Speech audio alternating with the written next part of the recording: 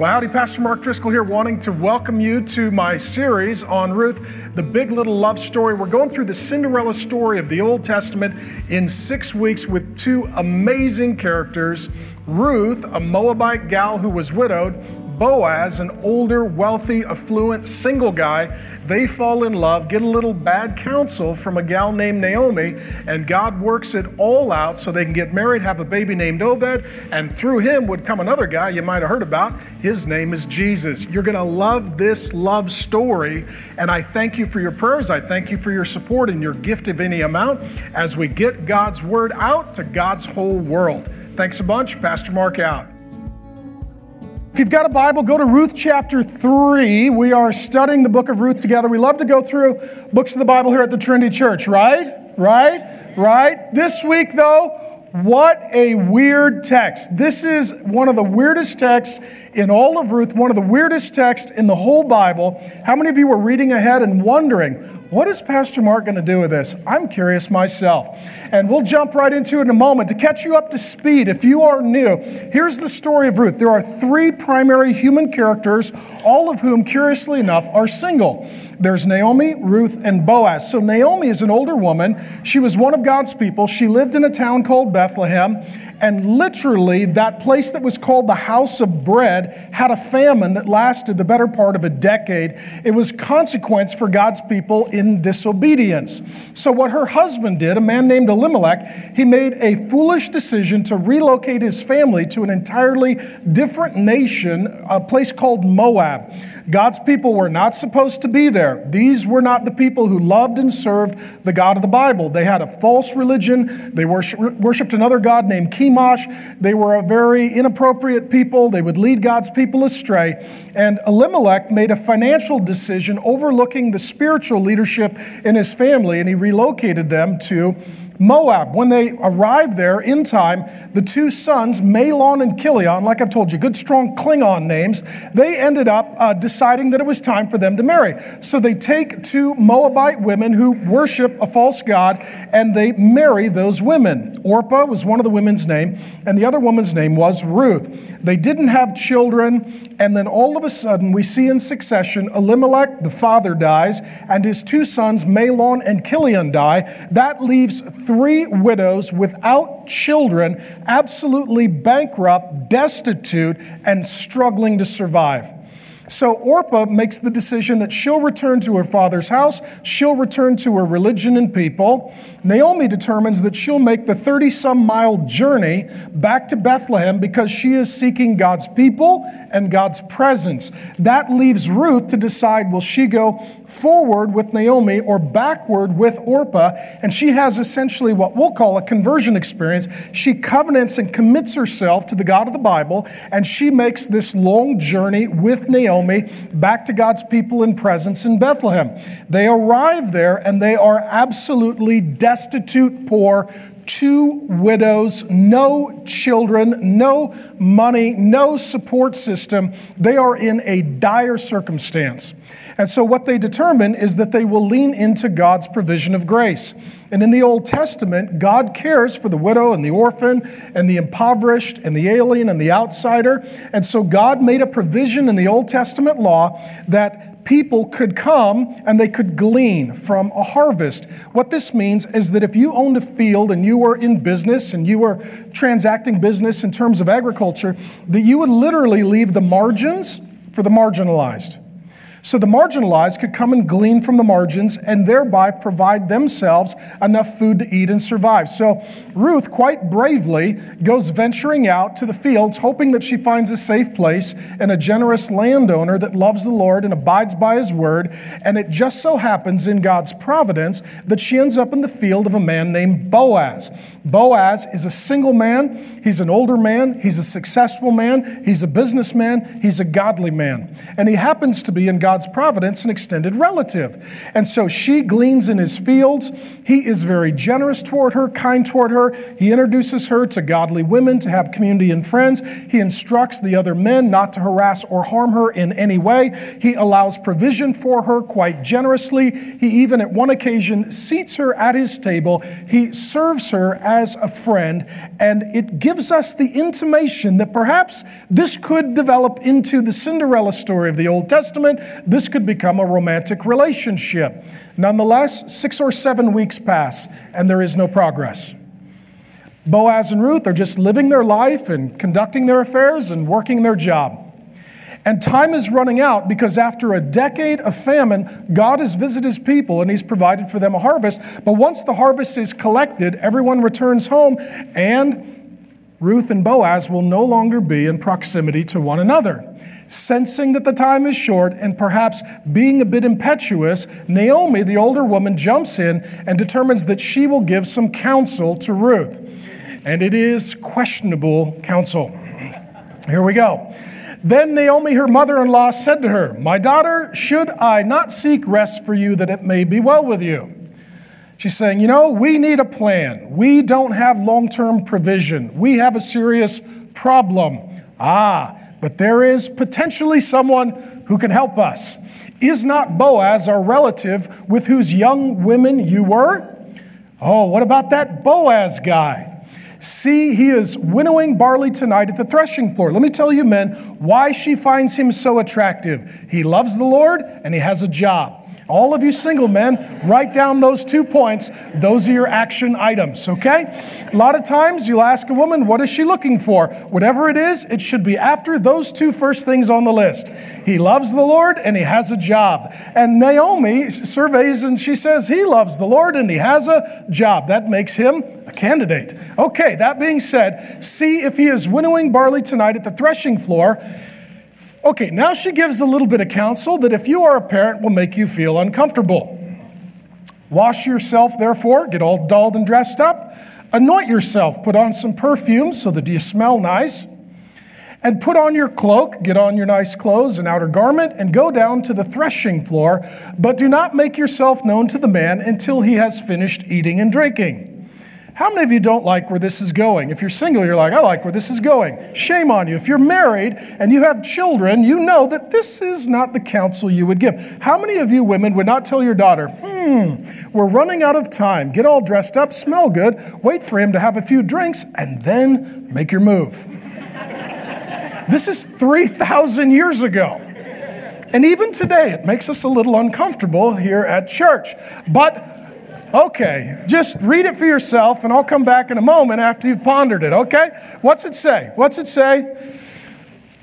Some of you are like, I wish I could be a pastor. No, you don't. You don't want to do this for a living. Look at what this says. How am I supposed to explain this? But when he lies down. If you're single, you should never be with someone who's in the horizontal position under any circumstances. Even if they're sick, call 911, but don't get involved.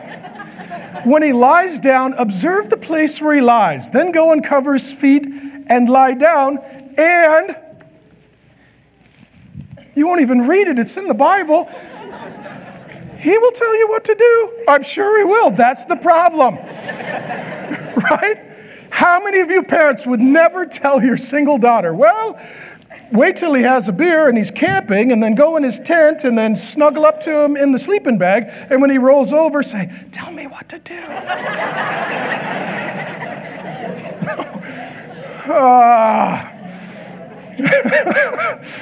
Okay, this is at the best questionable counsel. Amen? Okay, this is not on a flannel graph at any Baptist church. We just read right over this.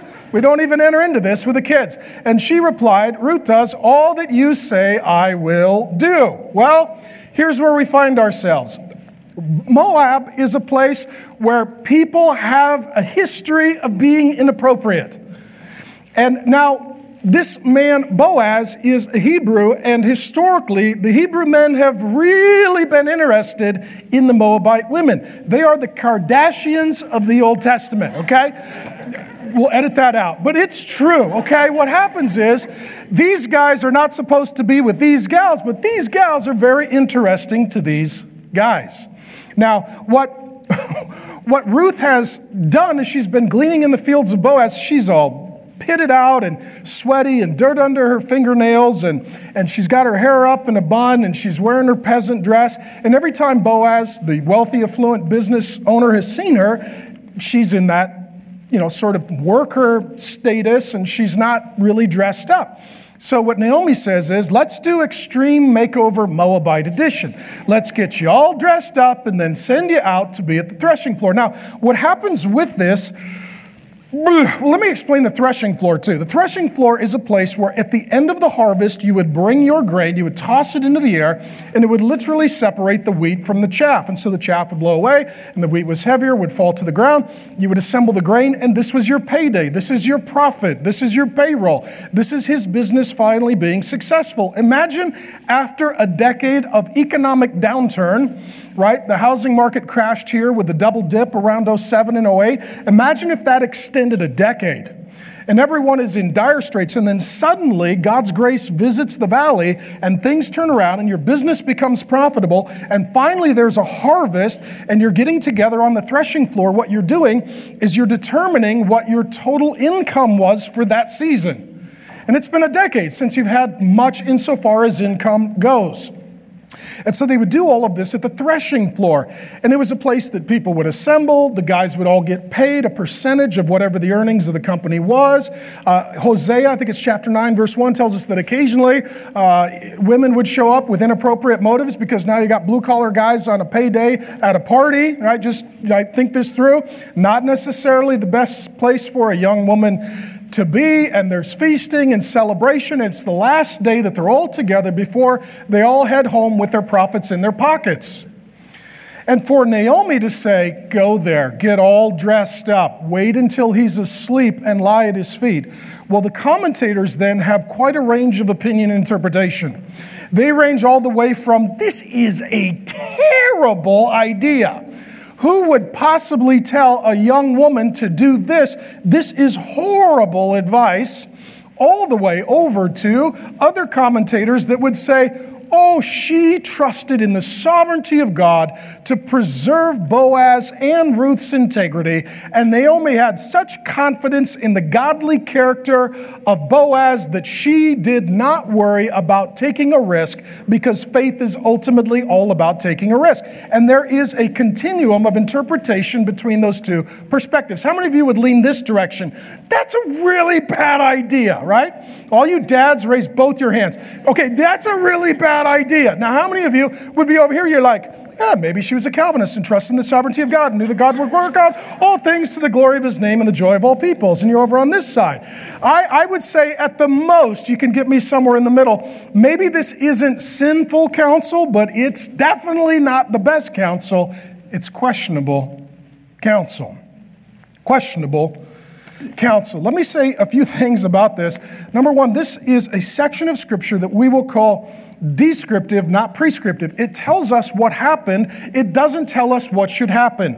And so what God is doing here is he is being honest, and he's letting us struggle with whether or not this was a good idea. It's something we have to think about and pray about and ponder and consider in light of the rest of his word. And maybe it's even something for you to discuss in your life group this week.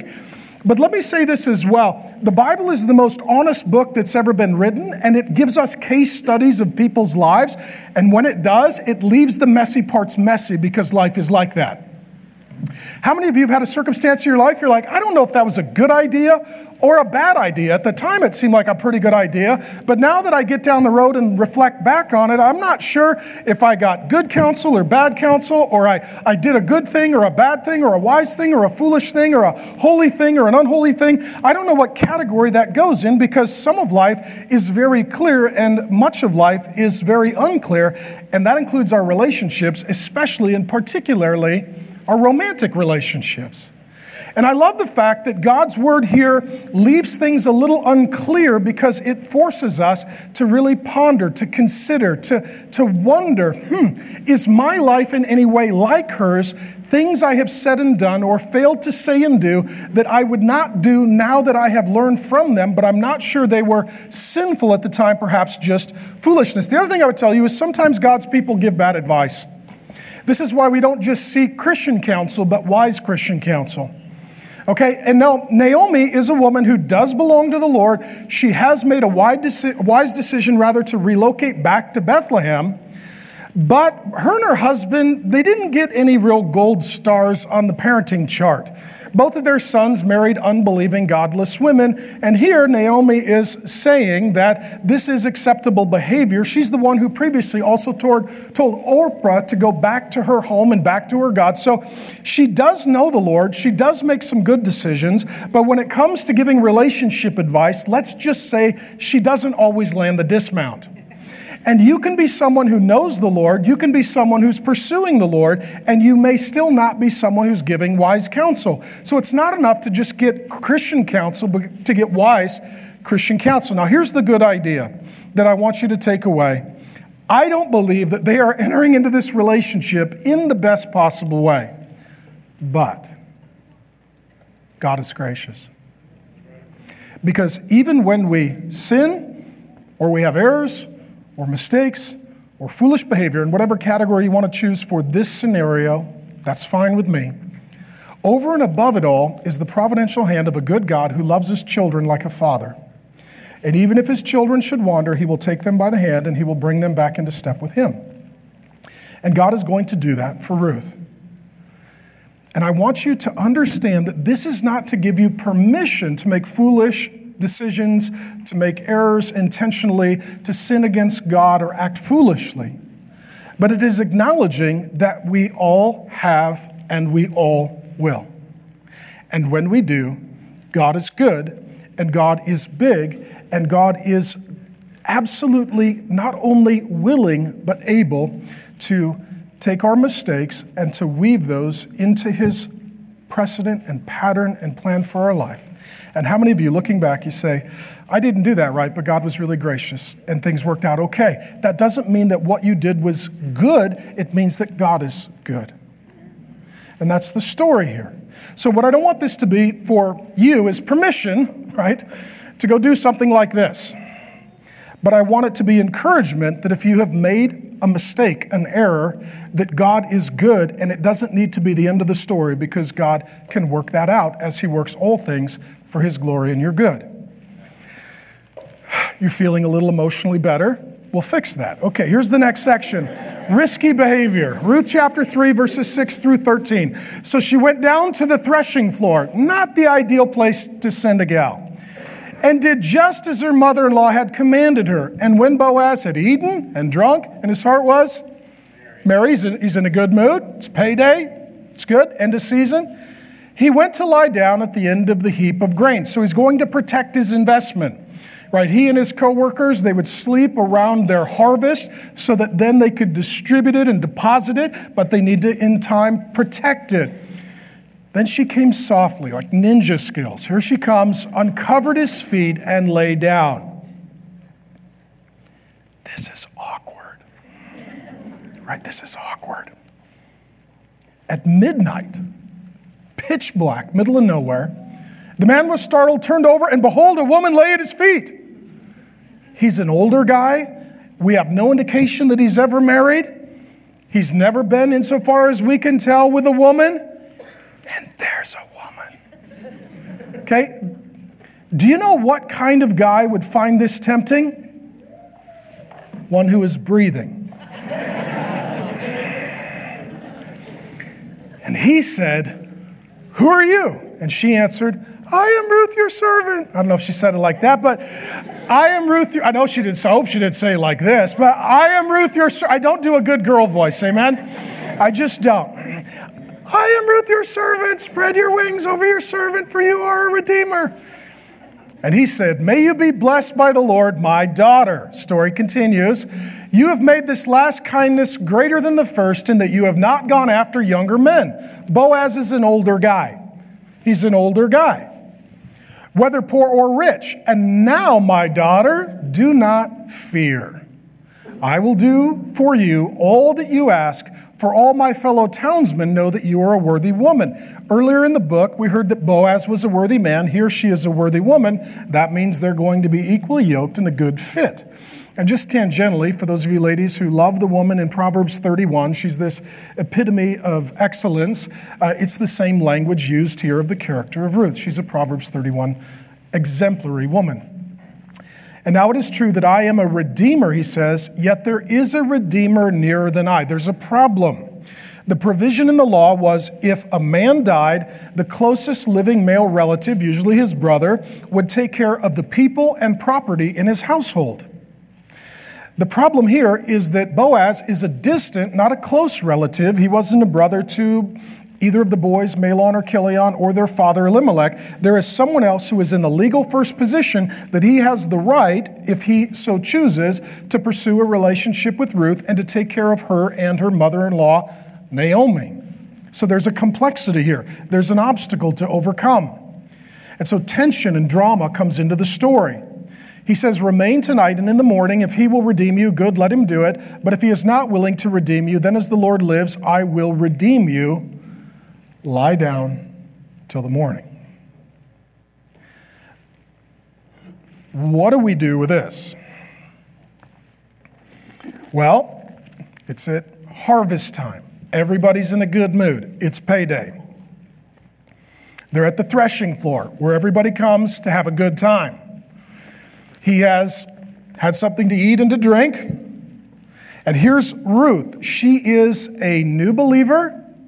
And do you remember her story? For those of you that had joined us previously, the Moabites come from a family line headed by a man. Do you remember his name? Lot. He's got a lot of problems. That's Lot. Lot is back, I think it's in Genesis 19, back in the Old Testament. And he has two daughters who get him drunk and sleep with him, and they have offspring, and those are the Moabites. And so what we have here, tell me if this doesn't just feel a little uncomfortable. He's just called her my daughter. Oh, man, really? Okay, this is why people don't preach through books of the Bible. It's complicated, okay? He calls her my daughter. He's an older man, and she waits until he has something to drink and then goes in while he's sleeping. That's how we got the Moabites. This is their family history. And she is, it seems, putting herself in a risky position. Amen? Okay. How many of you, again, you would not, if your daughter came to you and said, I'm dating a guy, what do you think I should do? You would not start in Ruth 3. Well, let's get you dressed up and wait for him to go camping, right? This is a risky situation, and I believe Naomi has put her in a precarious predicament. And then when he wakes up, it's about midnight, and she says, it's me, Ruth. She says, put your wing over me. Some of your translations will say, cover me with the edge of your garment. What this literally means is, she's not saying marry me. What she's saying is, if you want to marry me, that's okay with me. That's pretty bold 3,000 years ago, not let alone today. For a Moabite woman to invite a Hebrew man to propose marriage, for a homeless gal to invite a wealthy business owner to propose marriage, for a woman who works gleaning in a field to ask the owner of the field, her proverbial boss, why don't you marry me? This is a very bold, very risky, very courageous move on Ruth's behalf. Now, and when she talks about cover me with your wing or your garment, that's the equivalent of asking for an engagement ring. Okay. How many of you are wondering this question right now? Let's see if I can read your mind. Did they cross the line? How many of you, that's your question. Did they cross the line? Okay. And singles, let me transition momentarily. For the first time in the nation's history, the majority of adults are single, not married. Single, not married. So we want to be a church that loves and serves all the people here in the valley, and we want to be a church that's great for your family, but if we hang out a sign that says safe for the whole family, that means we're actually neglecting the majority, because the majority of people are single, not married. And so Ruth and Boaz and Naomi, they serve as really good case studies and examples. And that's where God's word is not just, it's not just an old word, it's a timeless word. I need you to know this about God's word. God's word is not an old word. It's a timeless word. That means that it's always timely. And so 3,000 years later, when many people are in the same circumstances as these people, they're older, they're single, they're away from their parents, they're living on their own, and they're making their own life decisions. That is the majority of single adults today. The average man is around 30. The average woman is in her late 20s when they marry. 9 out of 10 singles will marry. They're a great case study. And the question is, did they cross the line? Because as a pastor, this is one of the questions that I get very frequently from singles, and it's, where's the line? Where's the line? Where's the line? And the question with this couple is, did they cross that line? First, I would say, if you are someone asking that question, examine your heart motive. Are you trying to get as close to the line as you can? If so, your intentions are probably not good. In addition, the Bible says very little about where is the line, and it instead shifts the focus to what is the time. So one of the refrains in the Song of Solomon, there's 2 great epic love stories in the Old Testament, Ruth and also the Song of Solomon. And the refrain, the chorus throughout the Song of Solomon is, do not arouse or awaken love until it's time. Do not arouse or awaken love until it's time. And so culturally, we tend to ask the question, where is the line? And the Bible says, different question, what is the time? It's not where is the line, but what is the time? And the time is marriage. It says in Genesis that a man will leave his mother and father. Okay? So men need to be self-sufficient, independent, responsible, and then marry his wife, and then the two become one flesh. And so there is covenant and then consummation. That's the biblical teaching of marriage. Covenant, then consummation. Not consummation and then covenant. That's all the confusion. It's covenant, then consummation. Jesus and Paul both repeatedly quote this definition of marriage from Moses, ultimately from God. And that means that there shouldn't be any intimate physical relationship until you are husband and wife. That's why it says in Ephesians chapter 5, verse 3, in the New International Version of the Bible, but among God's people, there shouldn't even be a hint of sexual immorality. So wherever the line is, it's far back so that there's not even a hint of sexual immorality. So the question is, did they cross the line? There's no indication that they crossed the line, but there's every indication that they danced on it vigorously at midnight. Okay?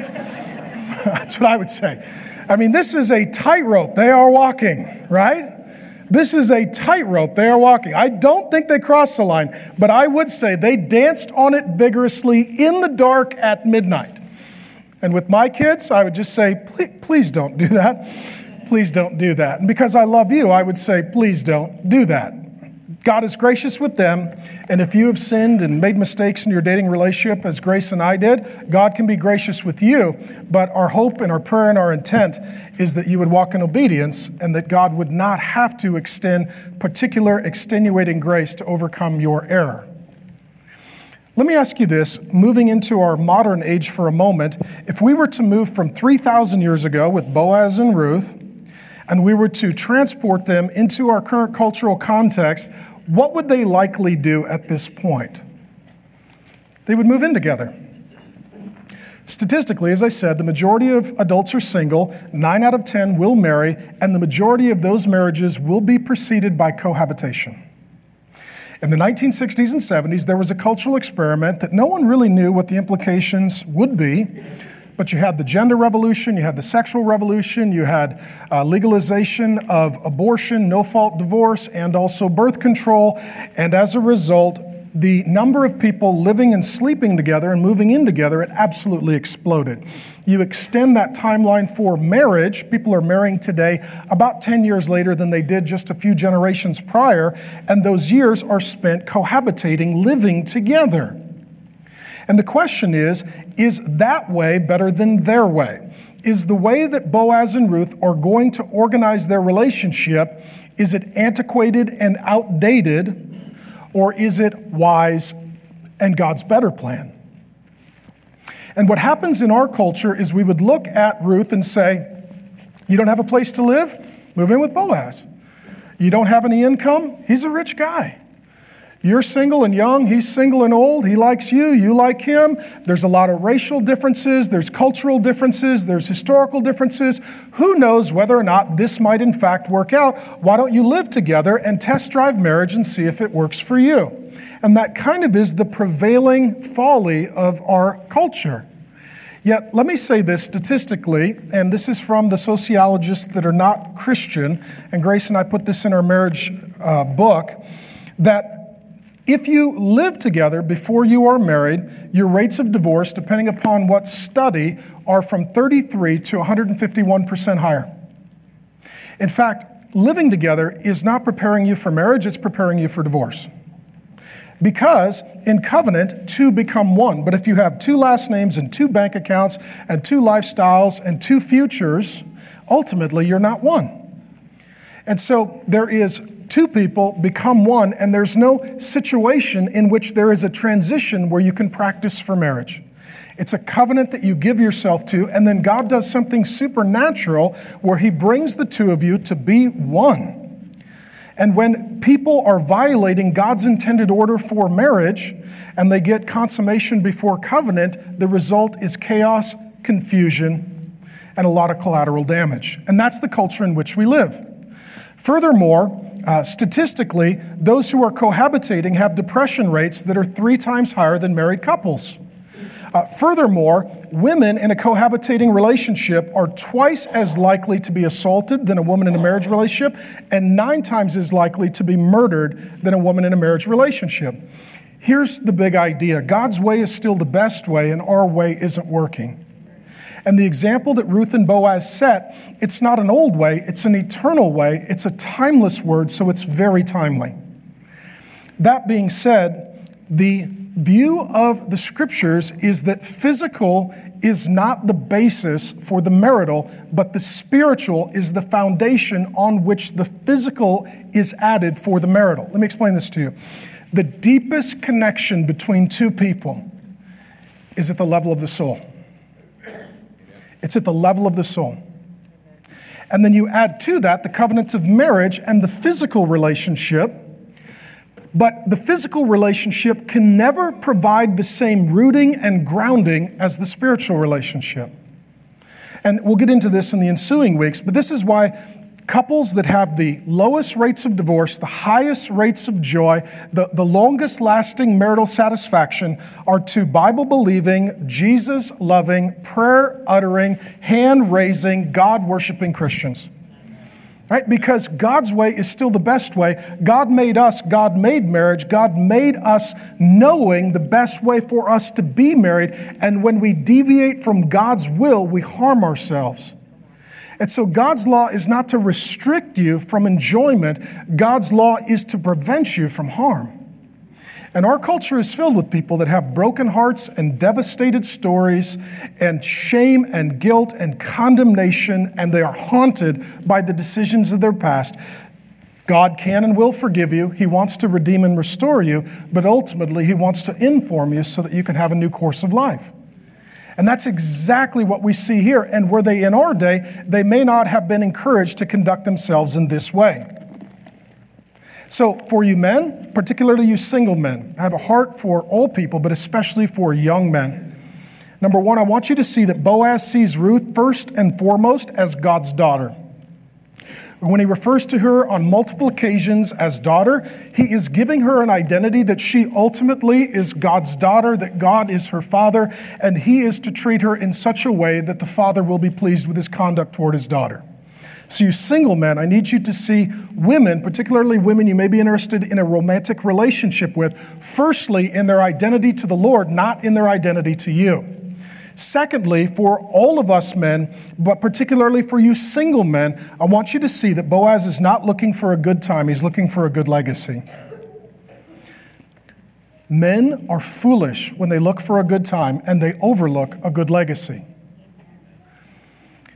Here he is, money in his pocket, midnight, no one could see, young vulnerable woman. There is a temptation to have a good time, but that always comes at the expense of a good legacy. Boaz is not going to shortcut God's will for his life, and I want none of us men to shortcut either. One of the most important things that all of us can do, but I would particularly compel you men toward this, is to think in terms of legacy and lineage. When we read the Bible, sometimes we read these portions where there's something called genealogies. This guy had these kids, and their kids had these kids, and their kids had these kids, and we think, just flip the page. No, what it's showing is legacy and lineage. It's showing that God thinks in terms of generations, and so should we. That God is wanting us to look down at our current circumstances and then look up at our future aspirations and make the current decisions in light of the future aspirations. Right? If you want to love your spouse and grow old together and raise kids who love and serve the Lord and raise grandkids who love and serve the Lord, all of your decisions in the present need to be made with the future in mind. And I don't want to give the whole story away, but I would encourage you to read ahead in this great book of God's Word. He's going to do things God's way. He will marry her. They do have a child. His name is Obed, and through him comes somebody named Jesus. There's a legacy. There's a legacy. That through their fidelity comes their legacy. And I want all of us to think in terms of legacy. Not just a good time, men, but a good legacy. And so now Boaz has a decision to make. Here he is in his proverbial sleeping bag at the foot of the pile of grain, and there is a young woman in the middle of the night in the dark. What will he do? The story sort of reaches its apex, its point of tension, and depending upon what Boaz will say and do will determine the course of human history. And here's the good news. His test becomes a testimony. Our testimony is our story about life with God, and our testimony is always the result of our test.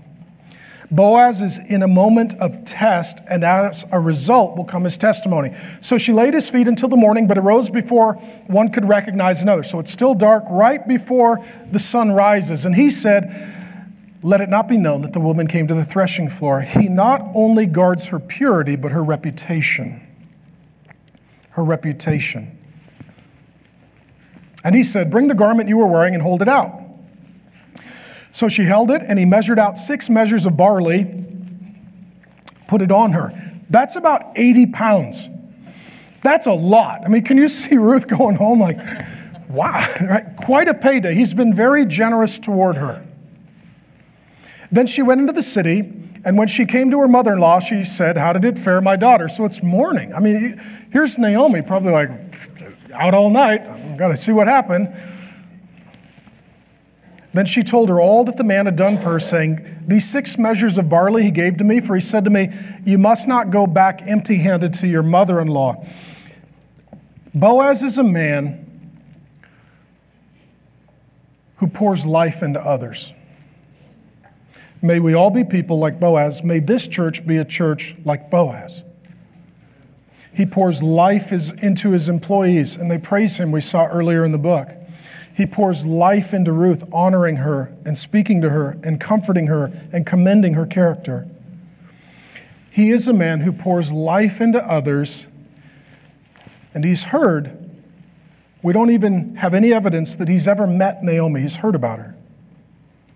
He's heard her story that her husband was not a wise man, and her family had been through a decade without going to church or being in God's presence or praying with God's people.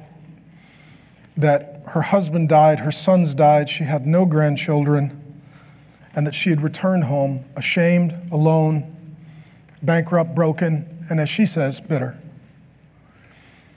And Boaz has no obligation toward Naomi because grace will get us to do more than the law requires. And he is going to literally pour grace on Naomi. And she said earlier in the book, "Don't call me Naomi anymore." Her name literally meant sweet. She said, "I'm changing my name to bitter because the Lord has made me very bitter." And then she said, "Because I went away I went away full-handed and I've returned empty-handed." And she's looking at her hands and she's saying, "I'm very bitter. I have no one and I have Nothing in my life is empty, and my soul is empty, and my circumstances are empty. And Boaz says, I'll fill your hands up. I'll be generous toward you. I'll bless you. I'll give grace to you. I'm going to pour literal life into your hands. He's a good man, amen? He's a generous man. He's a giver, not a taker. He's trying to see where he can give and not what he can take. And so she returns home and she gives this lavish gift toward Naomi. She replied, wait, my daughter, till you learn how the matter turns out, for the man will not rest, but he'll settle the matter today. She said, I think he's motivated. I think he'll figure it out. I think he really likes you. I think this is all going to work out. I think that this is all going to come together. Let's just trust the Lord. Let's let the man go figure out how to make it happen. And what he had already told her was, the law requires that another man have first opportunity, but he is going to find a way to fulfill the law and then to do that which is in his heart. And here's the big idea with Boaz. He doesn't have to pursue Ruth. He wants to pursue Ruth. He's not obligated to her, but he is drawn toward her. And this is the great love story of the Old Testament and the story of the whole Bible. Now, let me say this too. Boaz had a difficult decision to make. Ruth put him in a situation, or maybe Ruth sent Naomi, or Naomi rather sent Ruth to put him in a difficult situation. So he's got a decision to make. He wakes up, middle of the night, there's a woman. What does he do? All of our relationships, especially our romantic relationships, they're going to have some difficult, awkward moments where we need to make a wise decision as best we can. He could have said, go home. But it's dark, she's all alone, and it's the middle of the night. That's dangerous. He could have said, well, don't be near me, you'll ruin my reputation. Go over there and sleep near those guys. But then that's going to destroy her reputation and put her in danger. He could have said, hey, good to see you, and done some things that he shouldn't have done. That would have not been appropriate. He could have said, well, here, I'll protect you. We won't do anything. And when morning comes, I'll walk you home. But then it would be in the light of day and everyone would see, and her reputation would be forever tarnished and destroyed. And so what he came up with was the best solution under the circumstances. Stay here so I can keep you safe. We won't do anything.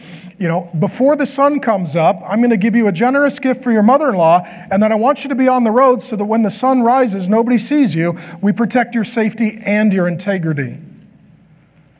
Boy, we don't live in a world where men care much about a woman's safety or integrity. Boaz is a man who cares very deeply for this woman's safety and integrity, and he preserves them both. He is a wise man. He is a godly man. He does make a good decision. A couple of things I would say as we near the end of the sermon for those of you who are single, or those of you who are parents or grandparents giving advice to those who are single, or those of you who are giving counsel to others who are single. Number one, we can learn from this. It's not necessarily a bad thing to get in front of someone. Now let's just say that maybe Ruth was a little aggressive in getting in front of Boaz, but it's okay to get in front of someone. Meaning, if they are in a life group and you say, they seem nice and I like life groups, I'll go to that life group. Hi, my name's Boaz. Nice to meet you. It's okay to get yourself in front of someone. If someone is serving in a ministry and they love the Lord, it's okay to say, I'm going to go serve too, and see if we can't just get to know one another in an acceptable circumstance. It's okay to put yourself in front of someone. This is why I'm not even opposed, and some people have already asked, what do you think about online dating? I said, well, there are some ways that's okay to get yourself in front of people. Just don't be inappropriate or overly flirtatious or conducting yourself in some sinful way. Number two, don't overlook the people. If you're single, don't overlook the people that are in front of you. Sometimes people are like, I'm looking for someone, and there's someone right here. And you're looking over them. Like, look at who God puts in front of you. Boaz has literally been looking over Ruth for 6, 7, 8 weeks. And then all of a sudden he sees her. He's like, oh, I didn't know that maybe this was a possibility because I'm an older guy and you're a younger gal. And yeah, you're a great gal and you love the Lord and you have character. And yeah, okay, this is a really good idea. He finally pays attention to the person that God providentially put in front of him. Number three, every relationship will have an obstacle or obstacles that need to be overcome if that relationship is to have a future, particularly a romantic relationship. For Grace and I, we met at 17. We got engaged in college, and we got married in college between our junior and senior year. Lots of obstacles to overcome, not the least of which was financial. Here, the obstacle for Boaz is, I'm not in legal first position to marry this woman, and I don't want to violate the law, but I do want to be with the woman, so I'm not going to sin, but I will find a way to work through the law that God gives. That's the obstacle that he has to overcome. And I always like to tell single women, if he has an obstacle to overcome, that's good, because if he is willing to do what it takes to be with you, he'll do what it takes to stay with you. Number 4, my last and final point for those who are single or give counsel to those who are, every relationship has character tests, especially romantic relationships. And this is for Boaz, true or false, a character test. And he passes the test. And as a result of passing the character test, she feels safe with him. She can trust him. She can enter covenant with him. She can bring a child into the world with him.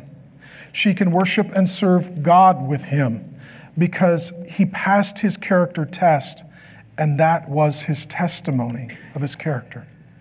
It's a beautiful love story in an age that's filled with so much sin, so much folly, so much rebellion in the name of freedom, which only leads to slavery. This is a great liberating love story, and the reason that we have called this series The Big Little Love Story is because this is the little love story of Ruth and Boaz, but this is not the end of the love story. The love story continues. As I said, they will give birth to a son named Obed. Read ahead and come back. And through Obed ultimately comes Jesus Christ. And what Naomi has been crying out for through this entire narrative is a redeemer. That's what she keeps saying. And a redeemer is someone who is coming from the outside to save us, to rescue us. That we've got ourselves in a circumstance, a problem, a difficulty that we cannot extricate ourselves from. We cannot deliver ourselves through. We have a problem for which we are not the solution. We have a need for which we are not the provider. And the redeemer is the one who comes in and seeks and saves and serves. The Redeemer is the one who does for us what we cannot do for ourselves. And this little love story is all part of God's big love story from beginning to end, that we are like Naomi. We are like Ruth. We are in a position where we do not have provision, that we cannot save ourselves. We cannot heal ourselves. We cannot forgive ourselves. We cannot deliver ourselves. We need someone to come in from the outside. We need someone to be the hero of the story because we are at the end of our ability, capacity, and resources. And so here comes Boaz to love and serve and deliver, to be generous toward these women. He fulfills all of the obligations of the law. He goes beyond the obligations of the law and he pours out grace. And one great preacher said that Jesus Christ comes through the line of Ruth and Boaz, and he comes as our great and glorious Boaz. That he comes to fulfill all the obligations of the law. He pursues us not because he has to, but because he wants to. Not because he is forced to, but because he chooses to. That he goes above and beyond, and he gives us grace, and he pours out of his own account into our hands his righteousness. And he takes us, the church of Jesus Christ, to be loved like a bride, to enter into a covenant and to live together in joy in his presence forever, where we sit at his table and everything we eat and everything we enjoy and everything we have is a gift from him given to those that he loves. And so this little love story is part of the great love story. And let me just say this because I love you. If you don't know Jesus, the whole thing's about Jesus. And we would like you to give yourself and give your sin to your Savior. And for those of you who do know and you belong to and you love Jesus, we will now transition as God's people to enjoy God's presence. That was the whole reason that these two women went from Moab to Bethlehem, to be with God's people in God's presence. So, Father God, we come now as your people to be in your presence. And Lord, we thank you for this amazing, epic love story that is part of the love story that is the story of human history. Lord, thank you so much that we men have an example in Boaz, and that he ultimately is a little picture of the coming of the Lord Jesus, who is the greater Boaz. Lord Jesus, I thank you for us, your church, including the ladies who are present, the women who are here. We thank you that Naomi and Ruth were loved, provided for, protected, cared for. And Lord, that gives us a glimpse of the church, your bride, whom you love and whom you purchase, whom you provide for and whom you protect. And Lord God, as we enjoy this little love story, let us see ourselves in the position of Naomi, in the position of Ruth. People with great needs who do not have the solution to our problems, and we need a redeemer to come in from the outside to make things right, to make things good, to make things new. And Lord Jesus, we thank you for being our great and glorious Boaz. We thank you for letting us glean from your field, which is this earth. We thank you for your word, which leads us and guides us and gives us instruction and correction. And I pray for us as a church, Lord God, that we would love the Lord Jesus, that we would be generous toward one another, that this would be a life-giving place, and that your word would be held high so that your people could be led well. In Jesus' name, amen.